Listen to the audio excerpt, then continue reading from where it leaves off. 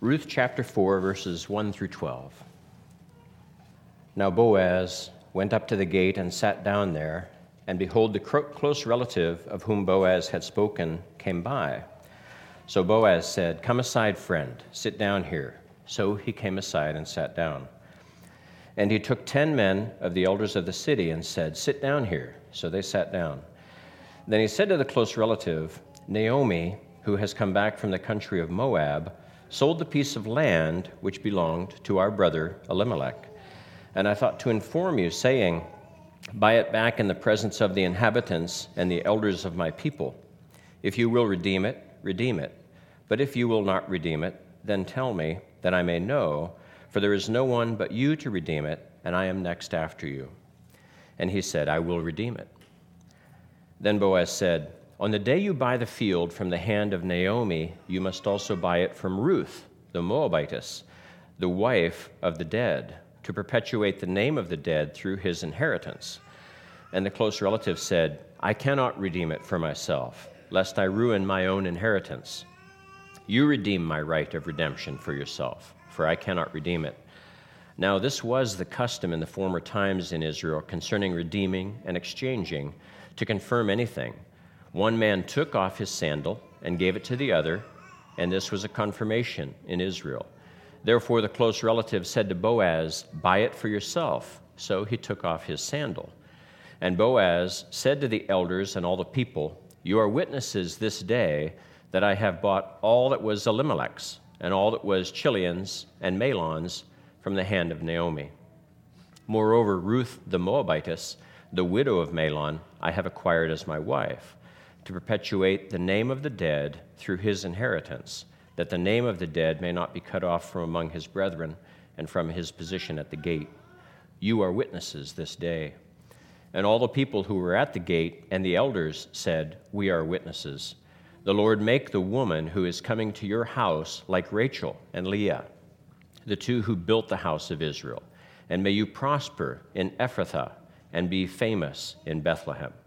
May your house be like the house of Perez, whom Tamar bore to Judah, because of the offspring which the Lord will give you from this young woman." Let's pray.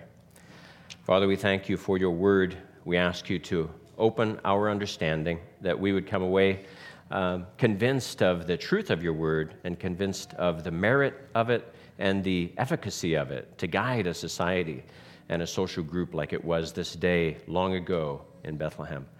We thank you. In Christ's name, amen. Last week, I began by recapping what chapter 3 of Ruth had been about, and I'm going to do the same thing. There were 3 messages: security sought, security promised, and security explained. And so the security explained was from Deuteronomy 25. And then I took a detour, a side trip, to talk a little bit less about security, to speak of love, and how around and all through the story is love. Yet I'm returning to security. And so today's message is really 2 in 1. I could have split this right at the middle, verses 1 to 6 and 7 to 12.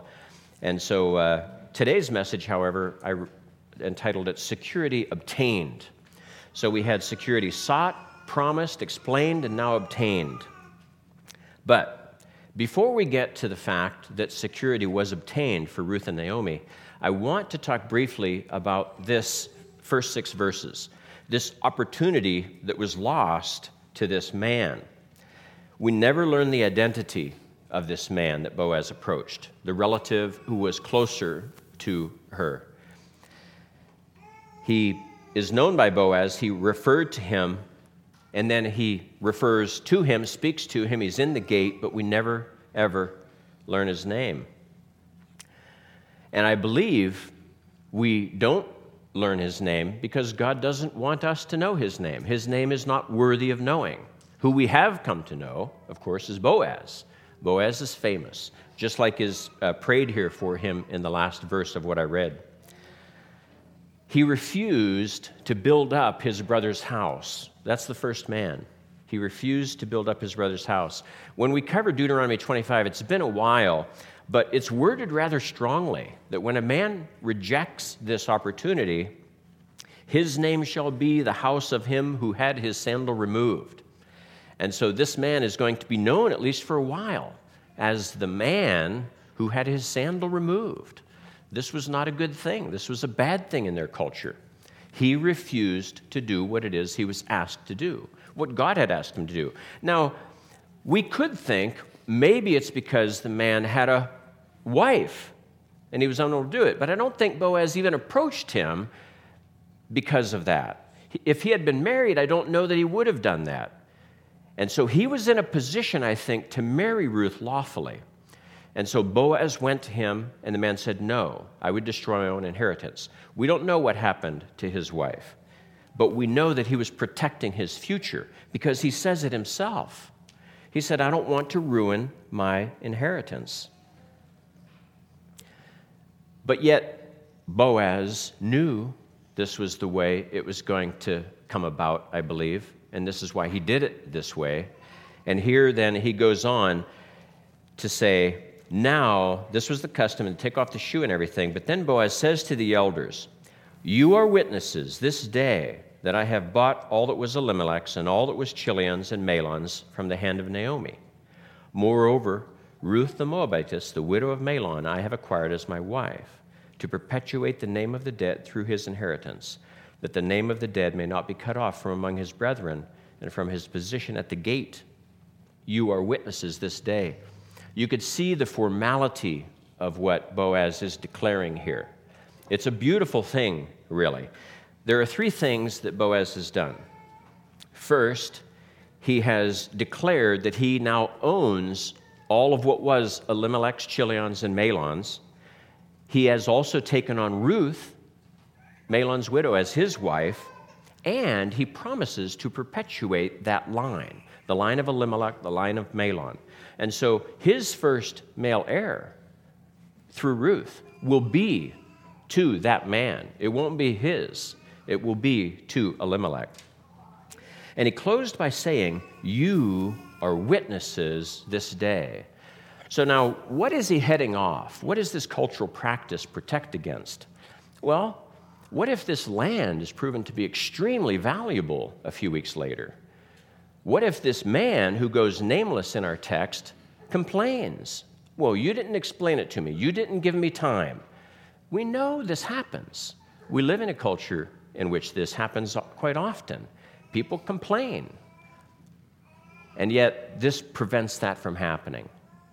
It's very public, very formal, and it's fait accompli. It's done. When this occurred, it was done. That man forever lost his opportunity to claim this property as his own. Now, this at the end, this blessing that they pronounce is beautiful. The Lord make the woman who is coming to your house like Rachel and Leah, the two who built the house of Israel. And may you prosper in Ephratah and be famous in Bethlehem. May your house be like the house of Perez, whom Tamar bore to Judah. So they are elevating Perez, born of Tamar, and you know what happened. Tamar slept with her father-in-law. I mean, it was just a horrific outrage. And yet they know now, here, hundreds of years later, what came of it. God had blessed them. God had blessed this. So they are urging that this woman, the product of their relationship, bring honor upon their culture, just like that relationship did. And so this story highlights a beautiful aspect of the culture that existed then. It's something that really is very unfamiliar to us. They're declared to be witnesses, and yet the gravity of what's happened is beautiful.